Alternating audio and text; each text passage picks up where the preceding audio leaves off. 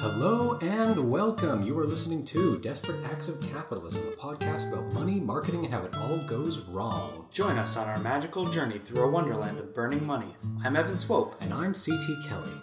All right.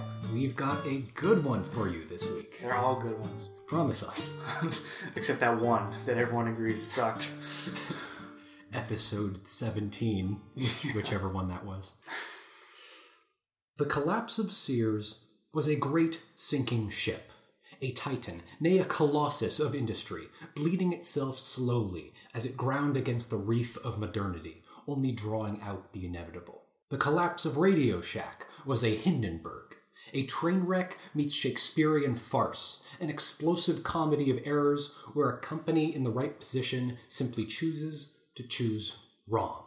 Whole Foods Market was born dead. A contradiction, an attempt to reconcile the dirty sincerity of a homegrown farmer's market with the mannequin impersonality of corporate profit. Because no matter how beautiful the shell, no matter how shiny the fixtures, or natural the products, Whole Foods Market is the state of Denmark. There is something rotten inside of it. Asparagus water. There's this one fucking tweet that summarizes Whole Foods perfectly. And it was just, atmosphere is hypnotically Caucasian, and chocolate milk is startlingly overpriced, yet tantalizingly easy to steal. Another one of God's little tests. Wow, it's poetic. Let's get into it. In 1978, 25-year-old college dropout John Mackey and 21-year-old Renee Hardy Lawson borrowed a small loan of $45,000. The equivalent today of $178,000, from family and friends to open the doors of a small natural food store called Safeway in Austin, Texas. The store would eventually be renamed to Whole Foods Market.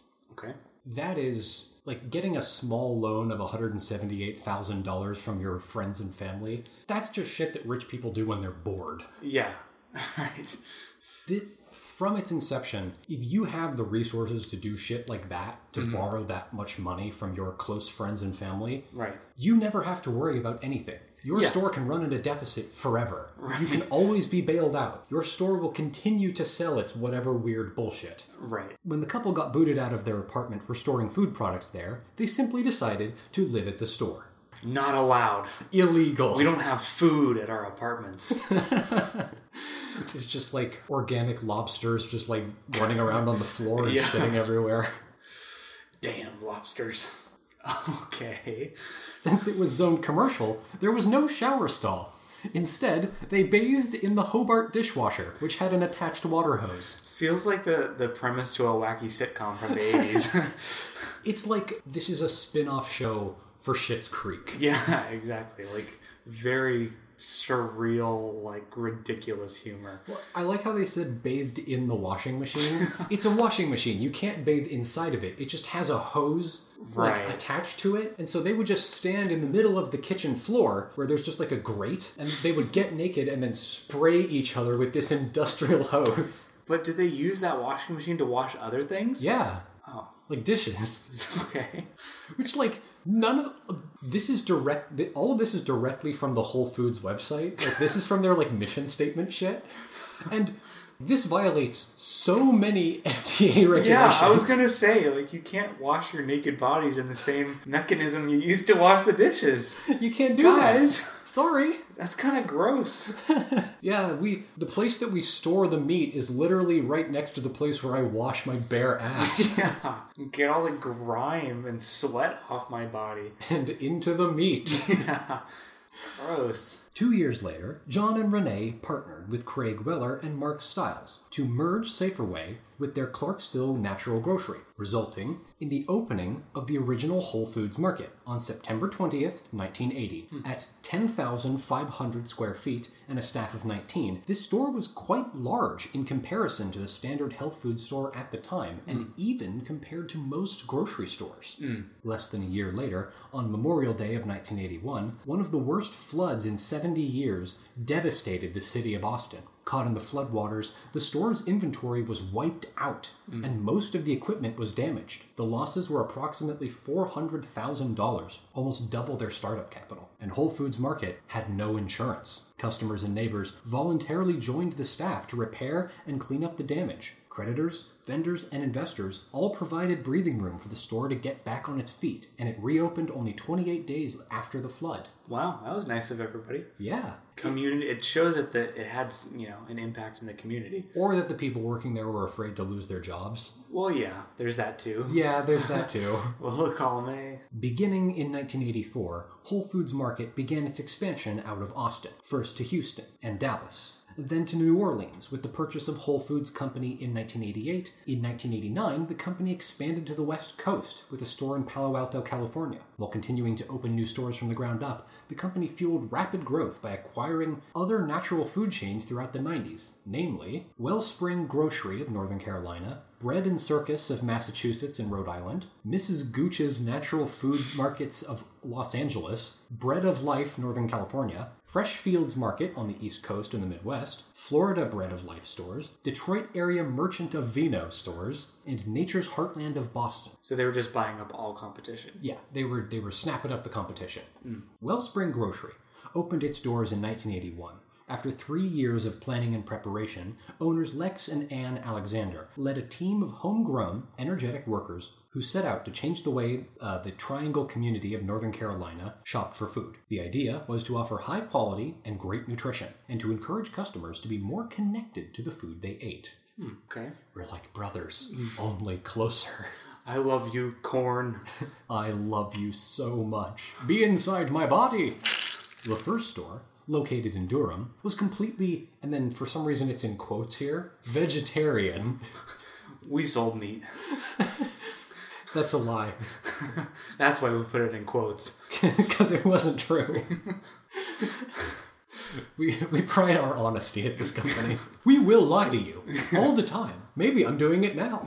We will lie to you, but we will put helpful quotes around the lies so you'll know how to spot them easily. The first store, located in Durham, was completely, quote, vegetarian in 1986. It moved to a larger space 2 blocks up the street, and in response to consumer demand, added fish, poultry, and meat. We want poultry! We want poultry! In 1990, a second store opened in Chapel Hill, approximately 10 miles away. Wellspring Grocery was joined, also in quotes. What are they hiding? Probably, it really means was acquired by Whole Foods Market in 1991. Appreciate those helpful lying quotes. Yeah. Oh yeah, we joined up voluntarily. In no way was this a hostile takeover. We were happy about it. We don't flagellate ourselves every night at the loss of the only thing that we held dear to us, which was our homegrown organic grocery chain. Whole Foods Market went public on January 23rd, 1993, at split-adjusted IPO price of $1.06 per share, which isn't bad.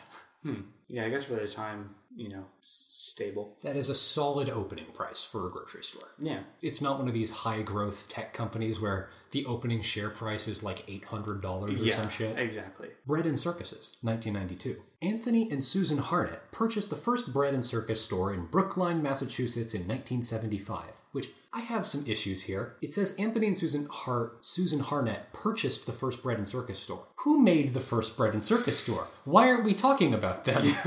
I don't know. The first Bread and Circus sold natural foods and wooden toys, hence the unusual name. Woo! We've got quinoa and we've got bricks made of wood. They have letters on them sometimes. The 2 things any child would want. The only 2 things on Santa's big old list. New stores opened in Cambridge in 1979 and Wellesley in 1980. In 1983, Bread and Circus challenged itself by expanding into Hadley, Massachusetts. Ooh. No, big territory. Challenging. Yeah.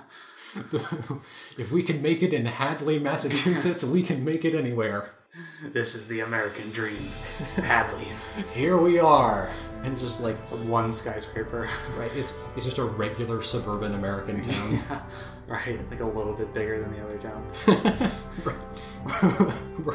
we're moving from the boondocks of Brookline, Massachusetts to Hadley. To Hadley, Massachusetts. Moving from the 8th to the 7th most populous metropolitan area in Massachusetts. I don't know why we're dunking so hard on Hadley, Massachusetts. It's just we've never heard of it, so I think the way it was phrased is like it was this big expansion, like Hadley. I thought you were going to say, like, we haven't heard of it before and anything new is inherently bad. Well, you know my thoughts about that. New information! Cower! Every time I tell Evan a cool animal fact, he screams and pees himself. No, it's not true! It's not true! Armadillos don't walk on two legs. You're lying. Pretend you didn't say that. I need new pants. In 1988, the company opened a store in Newton, Massachusetts. Moving on up. I just like to add, fuck Newton, Massachusetts. We actually hate this one shit for real. town. Fuck you, Newton, Massachusetts. The mayor is an asshole. If we ever tour, we're never coming to Newton, Massachusetts. Give that city a wide berth. Yeah, you'll have to drive out to Hadley if you want some of this. You jokers, you clowns. Fuck you. We hate our audience.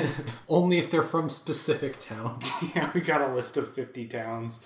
One for each state that we really hate. It's like 2 sentences have taken us like 10 minutes. Okay, we got it back on track. All right. Later that year, it moved to its central office in Newton and established a central commissary there, like military bases have.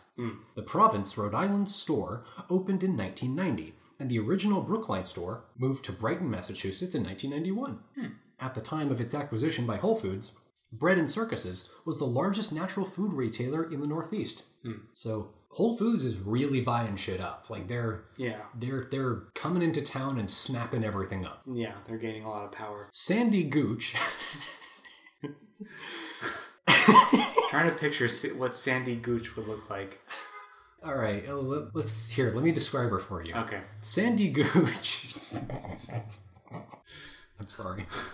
Sandy Gooch, a homemaker and former grade school teacher, became interested in natural foods after suffering severe allergic reactions to antibiotics and chemical additives in food. She joined forces with Dan Vollard, who operated 3 health food stores, to open the first Mrs. Gooch's Natural Foods Market in West Los Angeles in January of 1977. So based on that, what do you think Mrs. Gooch looks like? Miss Sandy Gooch. I picture like an outline of her, what her outline would be. It's hard to describe. It's just kind of like, I don't know. It's just like some kind of larger than life kind of mascot type of person. Yeah. Like almost like a cartoon of a homely fat woman. Yeah, exactly. I'm Mrs. Gooch. Why, hello. You know. Echoing the bass. Within a year, the second market opened in Hermosa Beach. Over the next decade, new markets were launched in Northridge, Sherman Oaks, Glendale, Beverly Hills, and Thousand Oaks. Mrs. Gooch held its suppliers to rigorous standards. No harmful chemicals or preservatives, no artificial colors or flavorings, and no white flour, refined sugar, alcohol, caffeine, or chocolate. With its consumer education programs, the company helped fuel a growing demand for natural foods in Southern California. Yeah, I still see remnants of that to this day. Oh yeah, no, the whole no natural colors thing, like that's a lot. Definitely. Whole Foods Market acquired Mrs. Gooch's in 1993. Oh man, and they had to kill Mrs. Gooch. Take her out back. Her head is still mounted on Jeff Bezos' wall now. Yeah, conquests. R.I.P. in peace, Miss Sandy Gooch. Actually, she might still be alive. I hope so. The legend lives on.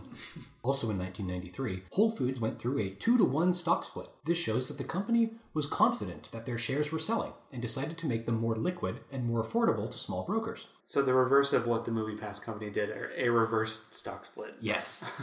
So here, when a stock splits, it can also result in a share price increase following a decrease immediately after the split. Since many small investors think the stock is now more affordable and buy up the stock, they end up boosting demand and drive up the price. Another reason for the price increase is that a stock split provides a signal to the market that the company's share price has been increasing, and people assume that this growth will continue in the future, and again, lift demand and thus price. Yeah, makes sense. A stock split is like, if your shares are selling for $20, you can split your stocks and sell. Like, let's say you've divided it up into 1 million shares that are at $20 each. Yeah. You can now have 2 million shares at $10 each to make them easier to buy. Yeah. And contrawise, you can do a reverse stock split where you can go from 2 million $10 stocks down to just $1 million $20 stocks. Right. And the reason that fucked over MoviePass was when they tried to do a reverse stock split to add their stock together in a desperate attempt to stay on the listing. Yeah. It still wasn't enough. Right. They still dropped to 1 cent. Yes. So they had less stock, but still at a insanely low price.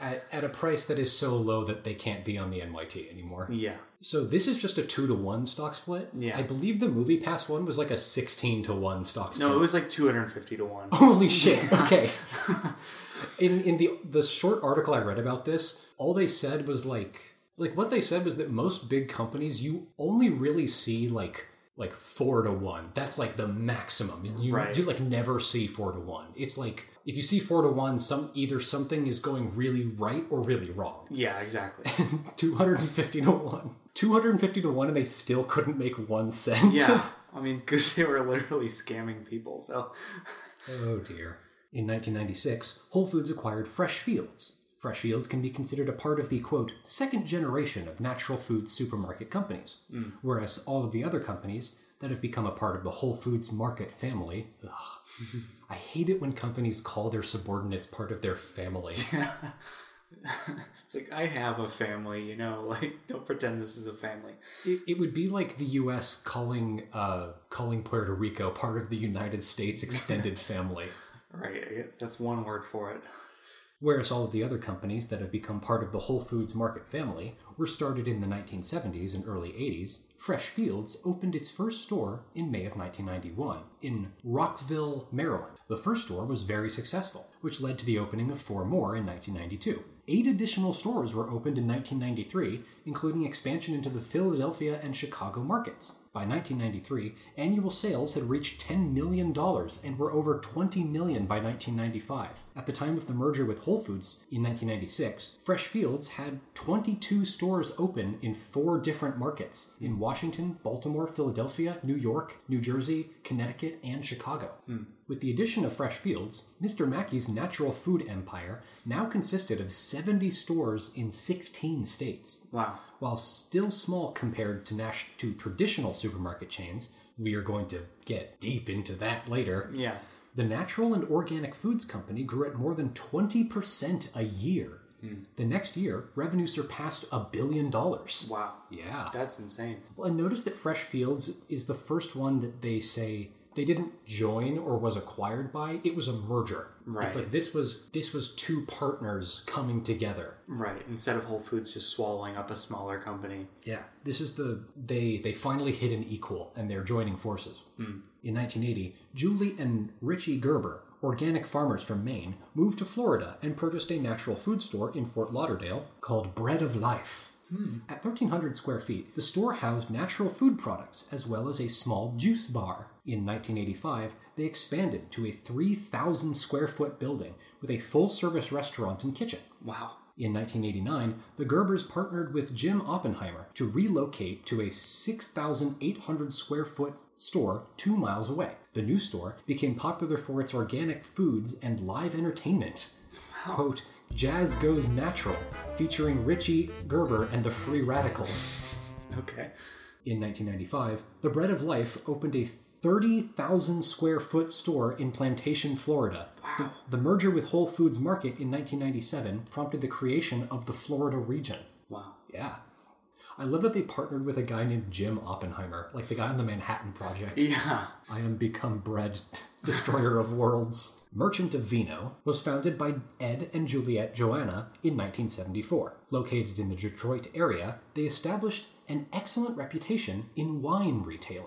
Over the years, they began to pick up more and more gourmet and natural food items to complement their strong wine business. Produce, meat, and seafood, and prepared foods were added, as well as nutrition and body care. At the time of the merger in December of 1997, Merchant of Vino operated 6 stores in the greater Detroit area. Allegro Coffee Company was founded by brothers Jeff and Roger Cohn. Coming from a family coffee tradition, they realized the growing consumer demand for fresh roasted, high-quality coffee and in 1997 opened the Brewing Market, a specialty coffee business in Boulder, Colorado. In just a few years, Brewing Market grew to include 2 retail stores and a wholesale division. As the wholesale side of the business continued to grow, Jeff and Roger directed the sale of the retail division in 1985 and renamed the wholesale division to the Allegro Coffee Company. After supplying Whole Foods with specialty and organic coffees, teas, and brewing equipment for many years, Allegro joined the Whole Foods Market family in December of 1997. Today, Allegro coffees are widely recognized as the pinnacle of quality in the specialty coffee industry, which I don't know about that. I mean, I don't know. I have no clue. Whatever. I'll give it to them. Sure, whatever. Yeah. I mean, I don't want to give it to them just because they were mentioned in a blurb by Whole Foods. Yeah. But honestly, like, the guy that knows the best specialty coffee retailer in America is not somebody I want to hang out with. Like, that's not knowledge that I want in my brain. Yeah, there's better things to know. There are very few things that annoy me more than somebody who, like, hands me a shot of coffee and is like, drink this, and then they talk about, like, its body or whatever. I literally, like, both coffee and wine, I can't tell the difference between anything I drink. I can at least tell the difference between, like, good and bad coffee. Like, I know when... Yeah, I mean, if it's a very stark difference, but, like, I think most of the copy they write about coffee or wine is just bullshit. I think there is actually some, like, craft to it, but I just don't give a shit. It's like, there are 2 kinds of coffee. There's, wow, that's good. And there's, Yeah. That's it. Those are the only 2 kinds of coffee. Just put them on 2 different shelves. One's half the price. Right.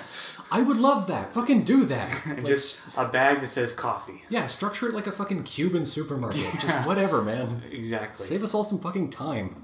Yeah. Alright, so now we've just gone over all of the different ingredients in this Whole Foods soup, right? Okay. These are all of the different influences, the different abilities and tools that they have at their disposal. Yeah. So now, Whole Foods is really done expanding, at least for now. Okay. So they've got to hit their stride. Yeah. So now, Whole Foods is trying to step into the limelight. Now they're a full brand. They're ready to take on the circuit. Yeah. So let's see how that went for them. Okay. Whole Foods started its store brand, 365 Everyday Value. The private label was later used to combat the perception that Whole Foods, sometimes known as, quote, whole paycheck for its notoriously high prices, was too expensive for everyday people. Yeah, I definitely, like, heard people say that about Whole Foods a lot. Like, that's where rich people, or, like, that's where, you know, like, we can't afford that. Right, like, that's where yuppies go to shop. Yeah, exactly. And it still is. Yeah. Like, that hasn't changed. Right.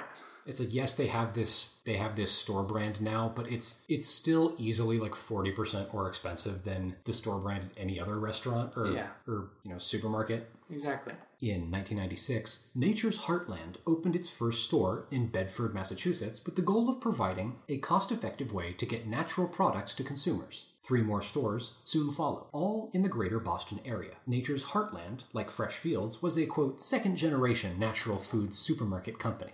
In fact, both companies share a founder, Leo Kahn, who also had a hand in Purity Supreme grocery stores and the Staples office supply chain. Okay. I don't like the name Purity Supreme grocery stores. That sounds like a white supremacist grocery store. Yeah. Nature's Heartland quality standards were quite similar to those in the Whole Food Market / bread and circus stores in the same area, requiring unbleached flour, naturally raised meat and poultry, and featuring as much organically grown produce as possible. Yet, with their conventional grocery store background, these products shared the shelves with such goods as film and batteries, school supplies, disposable razors, and stuffed animals. In 1999, they joined the Whole Foods Market. Whole Foods Market began seriously discussing the online sale of products in 1997, when e-commerce was viewed as an intriguing yet risky venture, while our corporate website continued to evolve into an information-rich site. Okay. Thick and soupy with information. Was information in quotes? No, unfortunately. There is some good quotes coming up here. Okay, good. Research on the viability of opening our new, quote, store on the site. Why?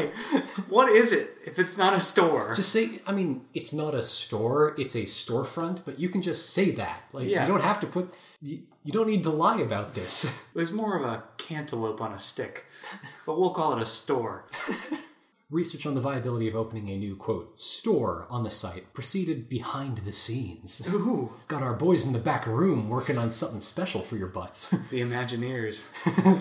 the Whole Foods Imagineers. Those are the people who put the melon on the stick. Yeah. Boys, we've done it. Call corporate. Equal amounts engineering and imagination. In the background, there's several of their failed attempts. It's like sticks, but the melon is like a foot to the left. Yeah. It's one where the melon's just like obliterated. One, the melon's on fire. Yeah. That's what a website is. I love this alternate universe we've conjured. Yeah, it's a lot of fun. We have fun on this podcast. Yeah. We've learned how to have fun on this podcast. It was very bleak for a while. I cried a lot. Yeah. Development of our, quote, virtual store. Okay. Stop! Began in the summer of 1998. The site went live in March of 1999 as WholeFoods.com. Goody goody. Whoa! In October of 1999, WholeFoods.com merged with Amiron to form a new e-commerce subsidiary, WholePeople.com. Fuck. None of those partial people. Yeah, that's just a leg. The new WholePeople.com e-commerce site was launched in March of 2000. Yeah, I don't really like that title. What are you selling? Welcome to WholePeople.com. On June 20th of 2000, WholePeople.com and Gaiam Incorporated merged their respective internet properties into a newly formed company called Gaiam.com. Gaiam.com Incorporated. Okay. The WholePeople.com website, which is, there's a space between web and site. The WholePeople.com website was replaced by the Gaiam.com website. There's no space on that one. Is this on purpose? I don't know. What weird QAnon code are you trying to drop here? What does it mean? Food for Thought began serving the community of Sebastopol in Sonoma County, California in 1989 when the business was purchased by the Shelton families. I don't know why are there multiple Sheltons? I don't know. They're two unrelated Shelton families. Yeah, they're stark rivals. The other Shelton, the anti-Sheltons. Yeah. They're chaos halves that were split from them by an evil witch. And they have to sell as many Whole Foods stores to large conglomerates before their debt is paid to the witch. Classic story structure. We have motivation, now we just need a middle. Yeah. The Sheltons had a 20-year history of work in the natural foods service industry and had a hand in operating some of the first natural foods markets in the country in the early 1970s.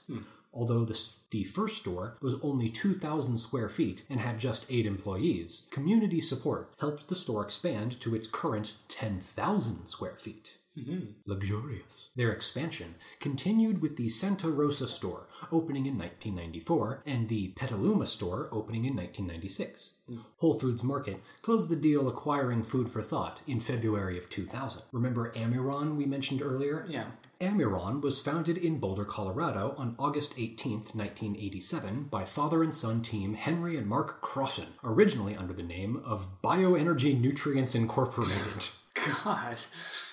It's like an evil corporation from a sci-fi movie. Seriously. They're going to be selling, implants that control your brain. Yeah. In 1989, the company went public. In 1993, the name was changed to Amiron Incorporated. Over the years, Amiron expanded their channels of distribution to include Health Smart Vitamins, which sold to consumers, Physiologics, sales to healthcare professionals, Biodynamax, sales to independent distributors, and Brand Partners, a private label for Whole Foods.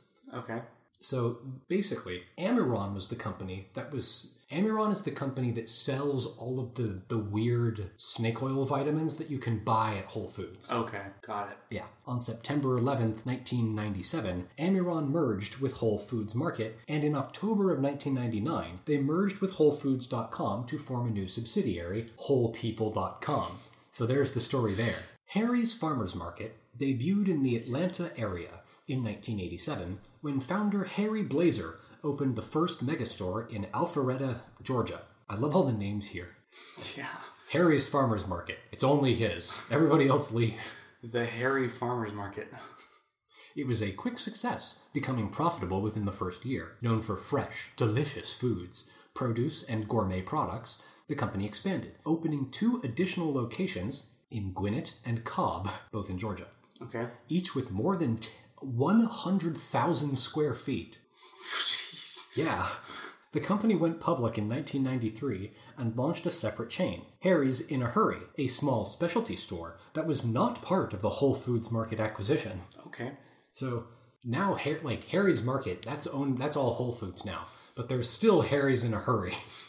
Okay. Whole Foods Market acquired 3 Harry's Farmers Market perishable megastores, a distribution center, a commissary kitchen, a bakehouse, and office facilities in October of 2001. These stores joined 2 Atlanta Whole Foods Market stores in Briarcliff and Sandy Springs and continue to operate under the HFM banner. The addition of Harry's Farmers Market to the Whole Foods Market family is a key component of the Whole Foods Market's growing presence in the southern United States. 2002. Mr. Mackey says that he is pro-employee but anti-union. In Madison, Wisconsin, workers voted to unionize, a victory that was later decertified. Mr. Mackey told The Times that the vote came from his inattention to worker concerns. The following year, he visited all the Whole Foods stores in the United States to bond with the employees. All right, got my duct tape right here. Let's bond. Just you fucking wait. We're going to get into the meat here soon. Okay. UK-based Fresh and Wild was founded by Haas Hassan in late 1998. He acquired the long-established City Health store in London and opened the first new Fresh and Wild in Camden Town in February of 1999. Another existing health food store in fashionable Notting Hill joined the emerging group in 1999. Rapid growth and new store openings followed at Clapham Junction in October of 2000, Soho in December of 2000, and Stoke Newington in June of 2001. Londoners quickly took to the Fresh and Wild's friendly and informative style of natural food retailing, and the stores rapidly gained recognition and began winning leading awards. The first store outside of London opened in the Clifton area of Bristol in December of 2003. The 7 stores together with the central kitchen and warehouse joined Whole Foods Market in January of 2004. And now we are going to get into the meat of this episode. Okay, meat in quotes. Yeah, the meat. This is from a fantastic article by John Gettner for the New York Times, written in 2004. Okay. And now, allow me to introduce you to the main character of this week's episode. Okay. John Mackey was sitting at a conference table in Austin, Texas, explaining what he calls the, quote, paradox of food shopping in America. Mackey, who started Whole Foods Market in Austin nearly 25 years ago and currently serves as the company's CEO and president, is known for being casual, opinionated, and very direct. Okay. On a scale of CEO bluntness, with Ted Turner at a 10, Mackey might rate an 8, or on a banner day a 9. On a scale of CEO complexity, he would be off the charts. Current and former colleagues describe Mackey, 50, as both spiritual and calculating, forthright and aloof, humble and arrogant, good-natured and prickly, and Mackey himself does little to dispel these contradictions. He says he is pro-employee, but is avowedly anti-union. He calls himself pro-customer, but acknowledges that he runs a store with a higher profit margin and price than almost any other grocer. He is avowedly pro-capitalism, but also pro-love. Okay. Asked once to list the principles that he lives by, he included his belief that, quote, love is the only reality. Everything else, he added, is merely a dream or illusion. Okay. The only concrete thing is love. Everything else is bullshit. It's like a Willy Wonka quote. Yeah. Mackey, dressed in a short-sleeved polo shirt, shorts, and running shoes, sat back in his chair and sketched out his point in a light Texas accent. Americans love to shop, right? He asked. I'm not doing a Texan accent. I can't do one. Okay. Americans love to shop, right? He asked. We love to shop, and Americans love to eat. We're the fattest nation on earth. But paradoxically, we don't love to shop for food. Grocery shopping in America, for the most part, is a chore. To his credit, Mackey tried to address this problem before almost anybody else. Yet, he began as a food entrepreneur, not so much to introduce style into the supermarket aisles as to influence the health and eating habits of the next generation of Americans. His original stores were big on nuts and grains and loaves dense as doorstops. have you ever seen like what like the sort of progenitors of energy bars are? It was this thing that like knights going on marches would eat, and it was like a loaf of bread that had like nuts and dried fruit baked into it, so that it was mostly nuts and dried fruit. Like, oh, that's really gross. They seemed hearty is the word that I would use. Right. I mean, I'm sure it had a lot of calories. That was sort of the point, right? Yeah. It was food that took some serious chewing. The produce often came from farmers who showed up unannounced at the back door with muddy boots and battered pickup trucks. Tomatoes, turnips, carrots, basil. It might be local. It might be organic. It might be both. It just depended on the day. In the 80s and 90s, Whole Foods opened up new branches and brought up other natural grocers. Poured enormous resources into beautifying its store decor and established its quality standards. The company acted, in the words of one executive, as, quote, the editor for its customers. Okay. I do not want a fucking grocery store editing me, sir. Yeah. Drawing a bright line between what is and is not a, quote, whole or unadulterated food. Excuse me, ma'am, I think this food is adulterated. Oh, yes, I'll give you a discount on that. Pardon me, of course. Please give me that bottle of $17 chocolate milk. I will unadulterate it for you. Just a moment. She puts it in a big machine and pulls a Frankenstein lever. Right. 30 minutes later, after some horrible noises are heard, it comes out. All of her hair has been burned off. Yeah. This should be sufficient now. Thank you.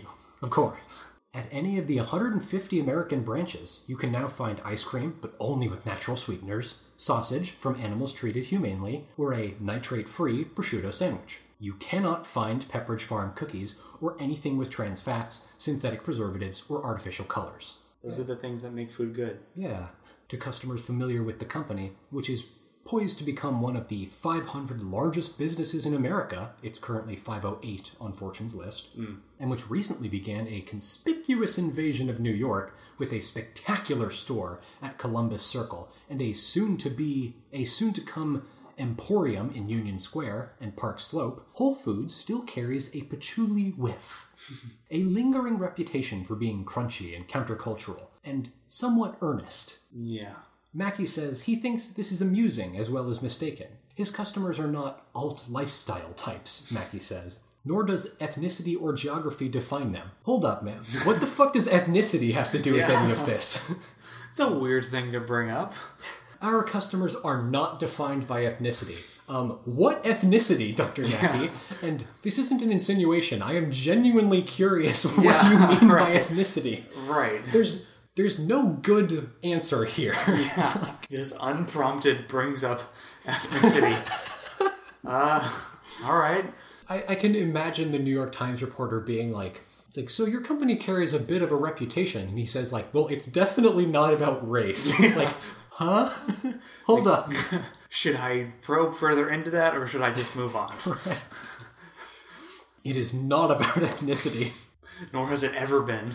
The company is growing at a steady clip in the South and Midwest. It has increasingly wide appeal in Asian, Hispanic, and African American communities, and it will open a store next year in Center City, Oakland. Mackey's market research suggests that Whole Foods doesn't appeal to any unique demographic these days, other than highly educated people who are willing to spend more on what they can eat, which there is so much like... If you know anything about how like racism actually works, there are so many red flags in those two sentences. Right. Like, oh yeah, don't worry. It's like we're gonna open a new city in Oakland. You know, good old ethnic Oakland. Right. We aren't an agent of gentrification. As long as you're educated enough, you can shop at Whole Foods. Meaning, as long as you or your family can afford an expensive education, you can probably afford to shop at Whole Foods. Yes, exactly. Ding, ding, ding. But trust us, this has nothing to do with ethnicity. It's like I didn't ask. The prices have lent the chain its unflattering nickname, Whole Paycheck. Yet, just as it is inexact to dismiss Whole Foods as hippie artifact, it is simplistic to ascribe its growth to the country's swelling class of luxury-seeking elites. Which, fuck you, that's exactly what it is. That's literally exactly what it is. That's kind of the point now. you can't say that that's not why it's successful if that's literally its entire market niche. Yeah. That is straight up a fucking lie. It's like, you think I know anyone who shops at Whole Foods? No, I don't make enough money to shop at Whole Foods. I don't make enough money to know people who shop at Whole Foods. Exactly. And I know people that are like upper middle class to almost rich. Like, none of them shop at Whole Foods. Are you fucking kidding me? Like, a number of years ago, Mackey and his team bet on a big idea that mainstream Americans, even those with only the vaguest concerns about the integrity of the agribusiness food chain, would decide that it made sense to pay more for better food. That is, food with, quote, whole and, quote, natural ingredients, sold by a purveyor they felt confident about, just as they would pay more for better cars or kitchen cabinets. Harvey Hartman, head of a Seattle-based consumer marketing group who does work for Whole Foods, attributes the payoff of that bet partially to something he calls retrieval.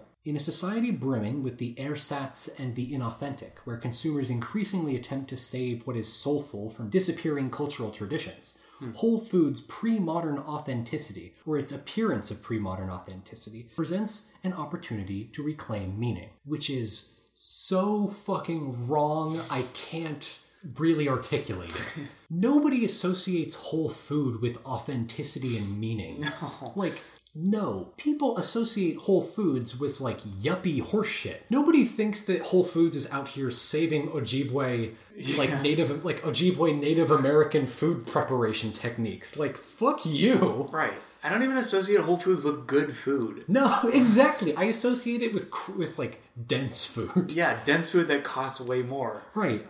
And just, like, the insinuation that Whole Foods is somehow protecting this, like, return to tradition, cultural integrity is honestly pretty disgusting. Right. And it's such, like, a misread of how most people view Whole Foods.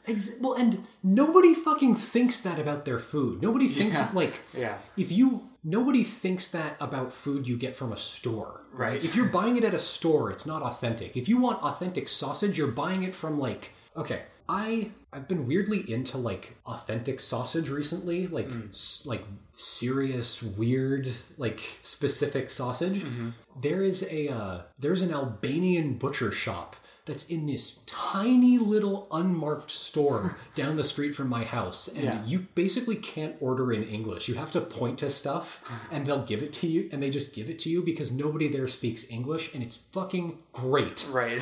Like, that guy, like, over, like, that fucking babushka making the sausage, that's authentic. Right. None of the horse shit at Whole Foods is authentic. Yeah. It's just such a wrong view to think anyone thinks it is.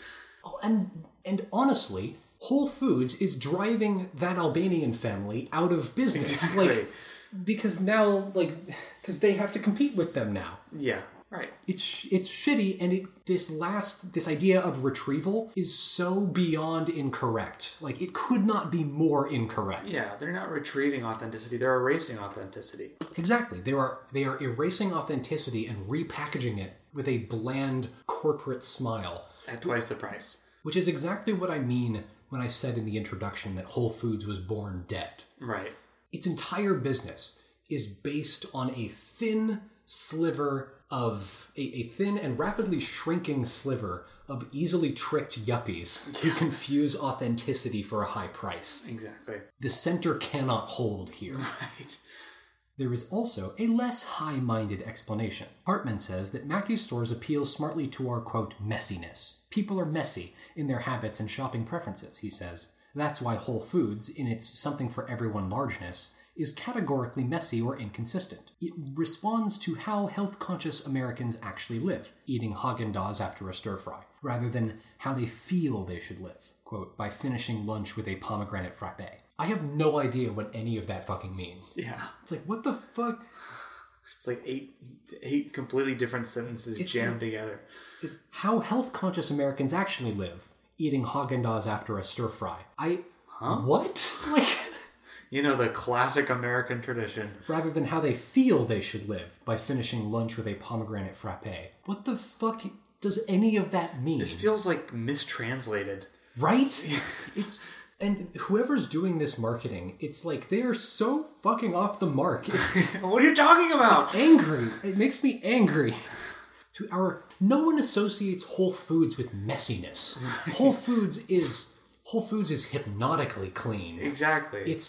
Whole Foods is the most inauthentic hospital sanitized place that you can possibly shop for food. There isn't a single idea of a speck of dirt in that entire idea. Yeah, absolutely. It's almost kind of creepy walking through there, how clean it is. Genuinely, it's too nice. Yeah, that's why I don't like going in there. That and the fact that it's expensive. It's like, yeah. Whole Foods as a company is predicated on the idea that if something is more expensive, people think it's better. Exactly. That's it. That's their entire market niche. Right. Yeah. And the amount of the sliver of society that is able to afford Whole Foods is rapidly shrinking. Right. And it always has been shrinking. Yeah. You can only afford to shop at Whole Foods if you have money to blow. Yeah. Mackey's next project, after more than 2 decades spent trying to reinvent the supermarket, is to change the values and reputation of business in America. Quote, buckle up, everyone. Business is always painted as the bad guys, he remarks. They're the ones who are greedy, selfish, the ones who despoil the environment. They're never the heroes.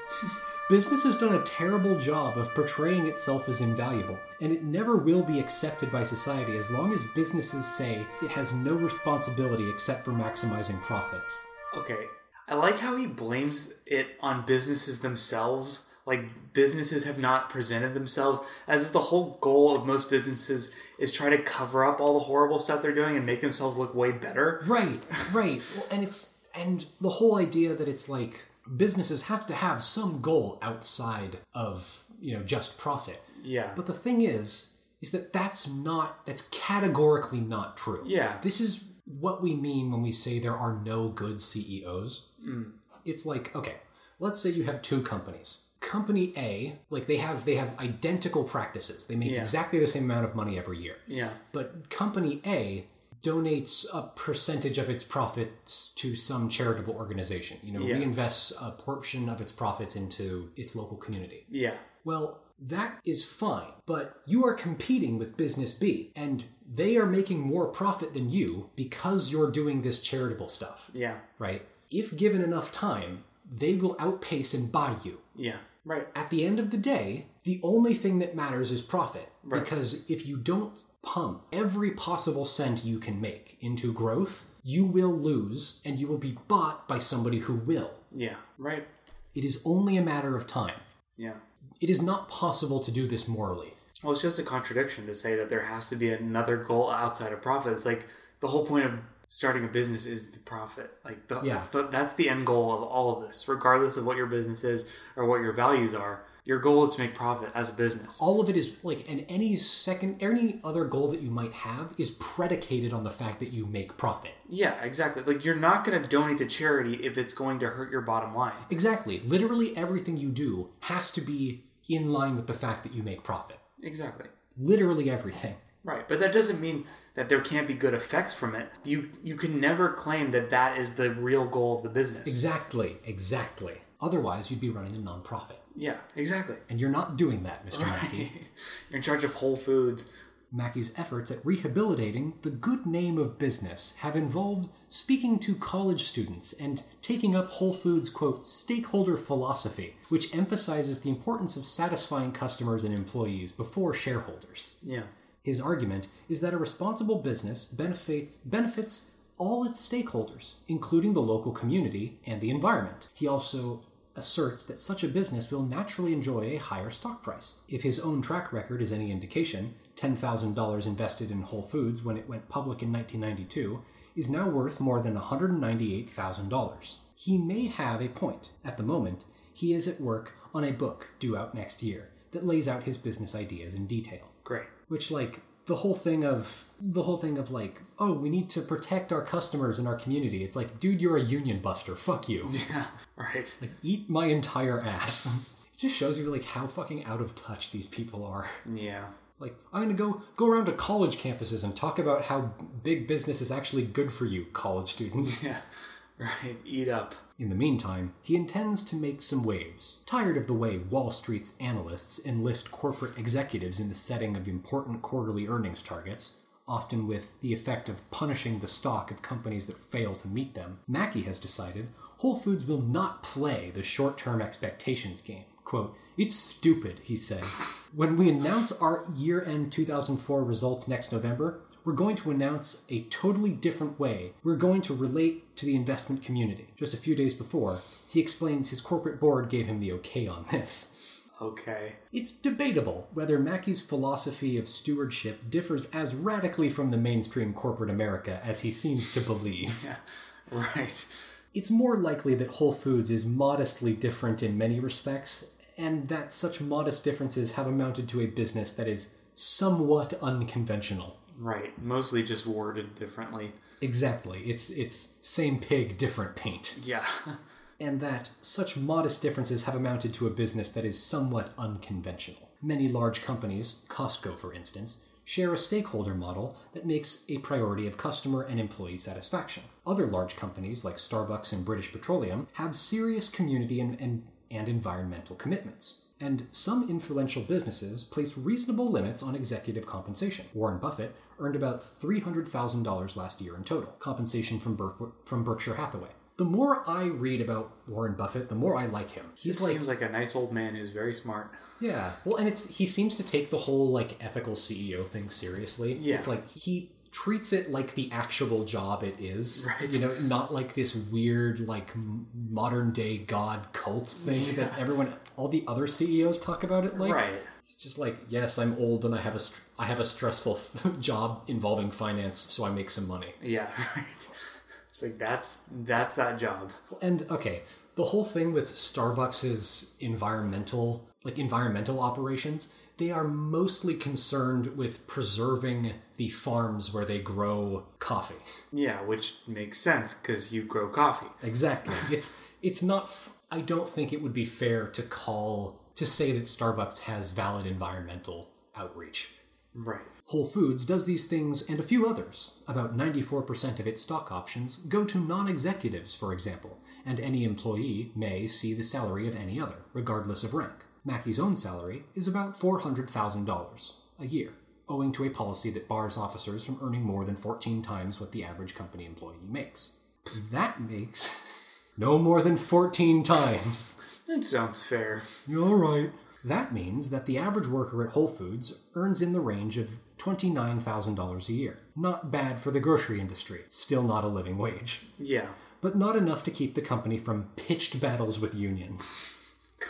Most recently in Madison, Wisconsin, where in July 2002, workers voted in favor of representation by the United Food and Commercial Workers. Mackey says the union's victory, which was certified and then decertified, resulted from his inattention to workers' concerns, and spent the last year visiting all of the Whole Foods company stores in the country in order to bond with the employees and shore up enthusiasm. Which, he basically lobbied the piece of shit Wisconsin governor to decertify the union.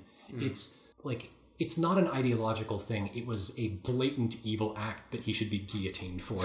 God. What really separates Whole Foods from other companies, according to Mackey, is the mission that weaves the company's ideals together. What is that?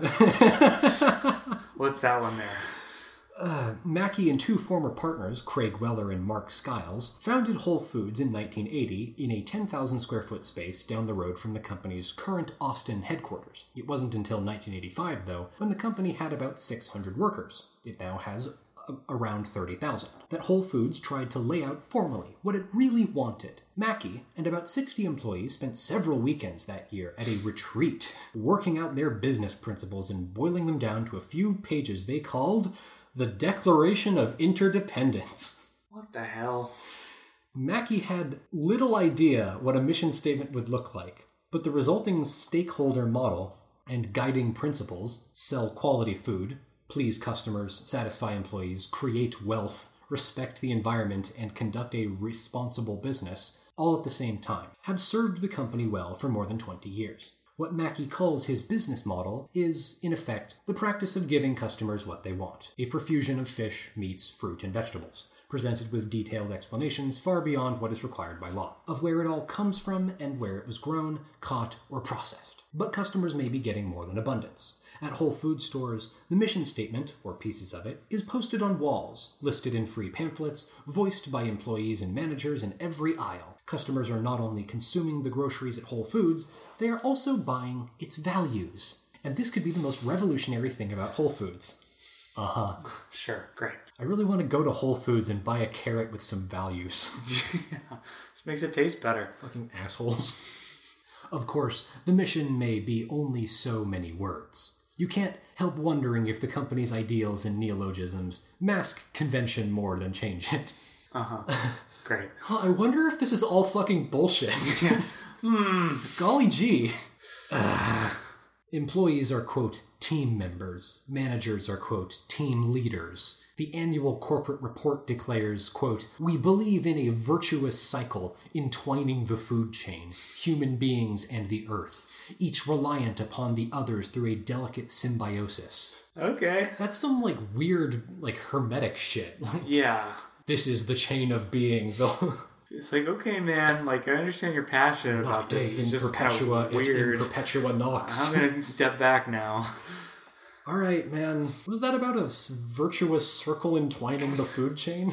It's not difficult to get numerous former employees and executives to say unflattering things about Mackie. Great. Yeah, that's reassuring. Which, it is really easy to get former employees to say mean things about Mackie. Who is widely known to be tough to work for. Yet it is hard to find anyone who has ever been involved with the company who doubts Mackie's commitment or who questions whether Whole Foods is an innovative enterprise. They all use those exact words. Whole Foods is an innovative enterprise. Beep boop. And for those who would challenge his vision, Mackie has a response. Great, I'm sure. I'd love to hear his response. It's really, really worth hearing. Evan, your problem isn't with Whole Foods itself, but with the expectation of what Whole Foods should be. You're right. Your problem isn't with Whole Foods, it's with your idea of Whole Foods, you fucking ape. I hate myself. I've been looking at this all wrong. Human nature makes it hard to categorize something novel and something complex. You fucking troglodyte. You're right. My approach to human nature has been so misguided all along. I didn't realize that my problem was teleological. I can't know what I know. Where we see contradictions in him or in Whole Foods, he sees continuity. Where we see compromises, he sees progressive good sense. Where we see pragmatism, he sees big tent idealism. All the things you think are shitty and dumb about me are actually fucking great and my cock is huge, you applesauce brain. I drove the biggest and fastest car there is. You've never seen this car because it's so big and fast. If you think my car is small and slow, you are wrong. It's big and fast. It's just a very complicated version of saying nuh-uh. Right. Just a lot of words. Above all, where we recognize a fast-growing company making cosmetic adjustments to time-worn business practices, he beholds a gleaming new paradigm. Hoist the sword of truth. Directly into the rectum of convention. Smash in the head of convention with the mace of doing whatever the fuck you want. Whole Foods. When I asked Mackie about the rhetoric of Whole Foods, he replied bluntly, people say they, quote, just changed the words. It's okay, they can believe that. I'm not out to convert anybody. I'm just doing what we're doing. And a lot of young people really like it. I don't care if you don't get it. In fact, you're doing me a favor by not getting it. Because you're stuck in the old way. You're wedded to a business model that is ceasing to work very well. That's a little on the nose, Mr. Mackie. I read that, and it literally sounds like you making fun of a CEO on this show. He talks like how you talk when you're making fun of the fucking idiots on this show. Yeah. It's ridiculous. I think it's like he word for word said something that you said when you were making fun of Ken Weiselman. Right. What the fuck was it? It was I don't care if you don't get it. In fact, you're doing me a favor by not getting it. I'm glad that you hate me. It proves my point. Duh. Okay. Mackie is known to read several books a week. And his Somehow magically, all these fucking tech and, high-level executive companies are somehow able to read multiple books a week. I'm starting to think it's bullshit. How would they have time? Actually, Evan, this one isn't bullshit, and I can prove it to you by the list of books that he says here, because no normal person would say these books. Okay? Oddly specific. His answers to questions are often studied with references to heady stuff like Thomas S. Kuhn's Structure of Scientific Revolutions and Adam Smith's Wealth of Nations. In a conversation with these quotations comes off as reflective rather than grandiose, evidence that he trolls good distances from, quote, "Who Moved My Cheese" for business insights. Indeed, Mackie compares the idea of natural foods and more healthful eating to Charles Darwin. Survival of the fittest was a fringe belief that caught on only when a resistant generation died off, and younger, more open-minded people discerned its value. He reads, but this guy definitely has like a signed copy of Atlas Shrugged, framed above his fucking mantelpiece. It's like the Wealth of Nations, man. It's just like, it's a little on the nose. It's a little obvious, man. It's like, come on. Well, and the thing is like, if you read Wealth of Nations, Adam Smith basically says, like, all of this is going to self-destruct in about 250 years. And so when Adam Smith said that it's all going to come crashing down in 250 years, guess when he wrote that, Evan? 250 years ago? Yeah. Hey! Oh my god, this fucking asshole. I keep seeing quotes at this guy, this is a new breed for this show. Because he's not even trying to hide. That he's just an image, he's just like a childish little bitch. Yeah, exactly. There's no interesting spin on it. This man, he's just a fucking hemorrhoid of a person. Just an insignificant but persistent annoyance. Yeah, right. You just want him to stop fucking talking. It's like, come on, man. I'm not being hurt, but I'm just being it's like being sprayed with a light mist of vinegar. Yeah. He's just a guy that talks a little too loudly and stands a little too close to you. It's like you're not annoying enough. I believe that you genuinely believe all of these things, but man, you are an asshole. Yeah. But not enough of an asshole for me to yell at you about it. Right. Just not an interesting asshole. Yeah! He's an unoriginal asshole. Yeah, it's the worst kind of asshole. If you're gonna be a little bitch asshole, have some flair. Yeah. Come up with a new spin on it. Yeah. In Mackie's view, consumer evolution necessitates a change in the look and feel of grocery stores. It obliges retailers to understand that a sizable portion of consumers, up to 65%, are willing to pay more for organic food. It demands a new kind of empathy for an American family that has changed its eating habits, cooking less, shopping more, and often buying more prepared foods. That's the one smart thing he's ever said. Yeah. Americans have less time, they're eating a lot of prepared meals, and so they probably want those to be nicer rather than shitty. Valid point. That's a valid point. Yeah. There you go, bud. And its makeup, more single parents and fewer children, a large number of women hold executive positions within Whole Foods, Mackie points out, and store designs depend greatly on women's preferences. Quote, "We have a lot of feminine energy," he says. All right, man. You know that meme that's like, "Oh, what are you, dead? Feminine trait." That's literally it's we're a corporation with very feminine energy. Whatever. Whole Foods has also been helped by the entrepreneurs who have been driving the organic natural foods movements for the past 3 decades. And I don't know about helped, I think you more mean incorporated into your corporation. Yeah. Whole Foods has also been helped by the entrepreneurs who've been driving the organic natural foods movements for the past 3 decades. The company has incorporated ideas and employees from the chains that it has bought. Bread and Circuses and Fresh Fields in the Northeast, Mrs. Gooch's in the West, Wellspring in the North, and even many of its vendors have followed the same path from fringe to hip to the edge of mainstream. There seems to be some agreement among Mackian businessmen like Steve Damos, president of White Wave, which makes soy milk. Okay.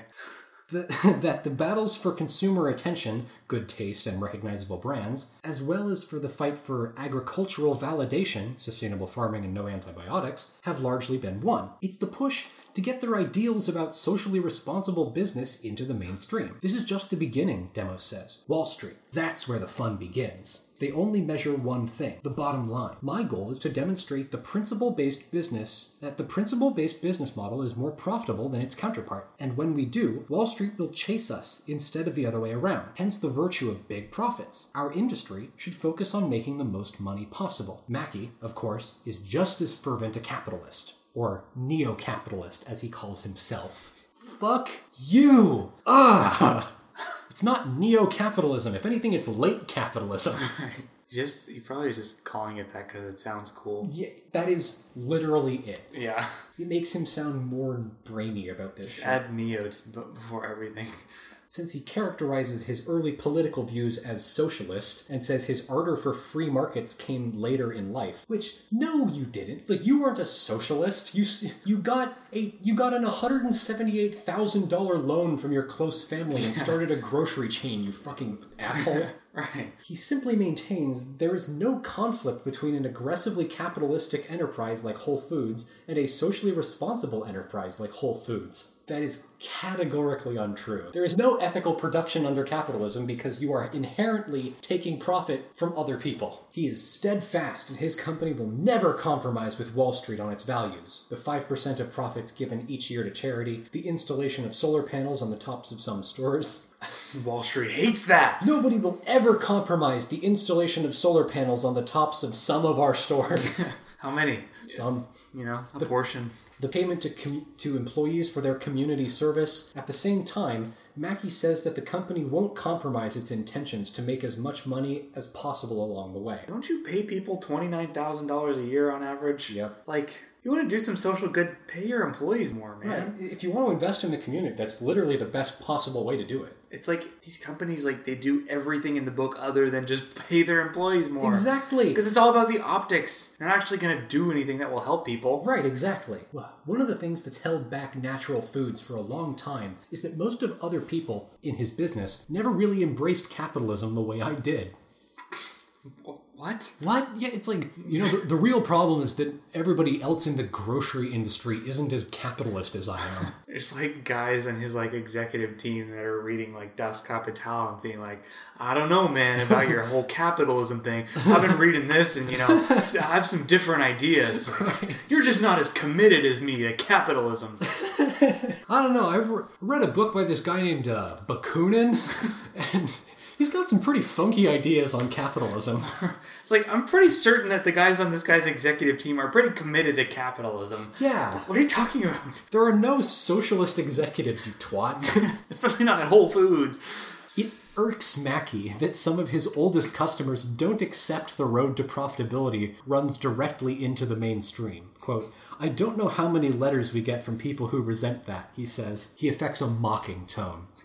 You've sold out, they say. Or, don't forget about the little people who supported you when you were nothing.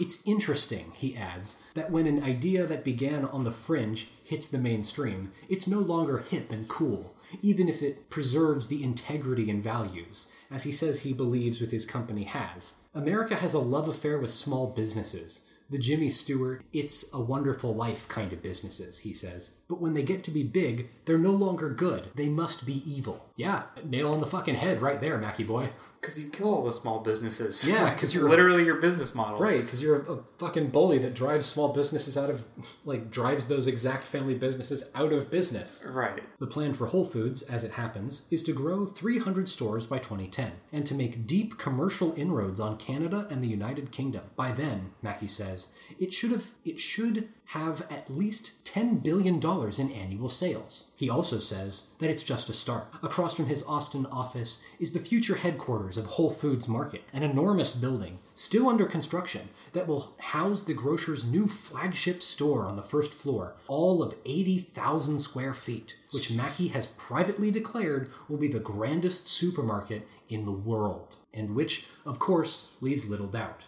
Yeah. Love may or may not be the only reality, and may or may not be better. But to Mackey, big is what a big idea needs to be. And that is where we are going to end part 1.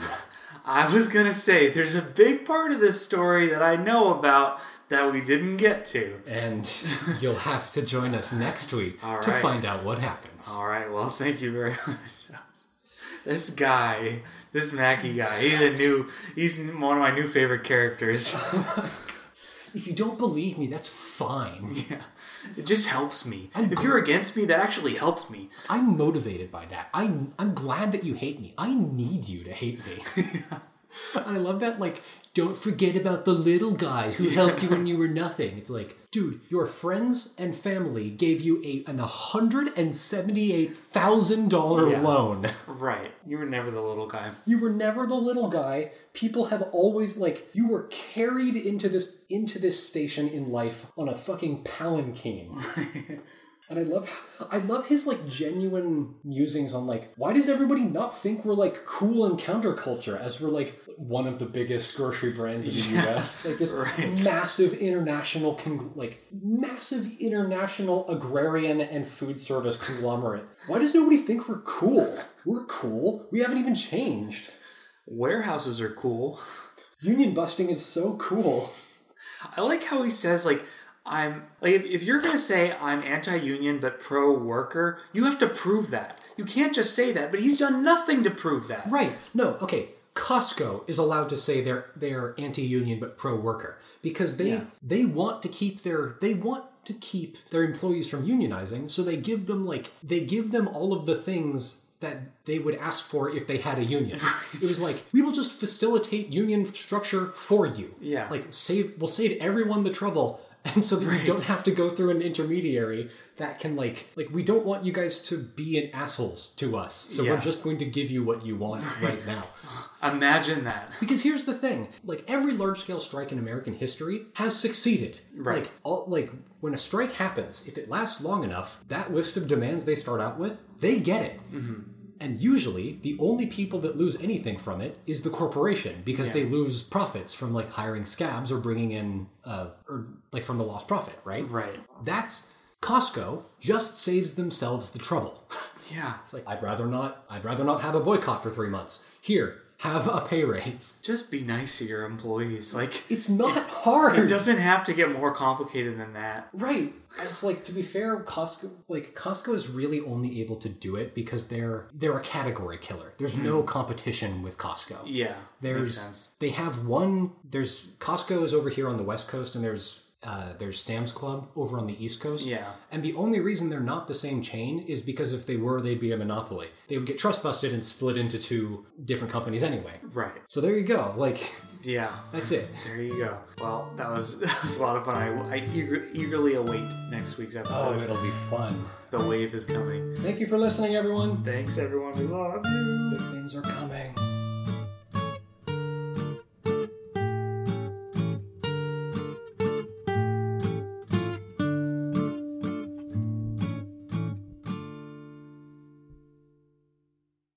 If you like what you heard, follow us on Twitter at DAOCcast, Instagram at Desperate Acts of Capitalism, and Tumblr at desperateactsofcapitalism.tumblr.com. And remember, next week's episode is up right this moment on our Patreon. Join us there for bonus content, including an entire second podcast, Business Desserts, where Evan and I talk about current business news and whatever we feel like talking about that week. And thank you so much for listening. We love you. Big things are coming.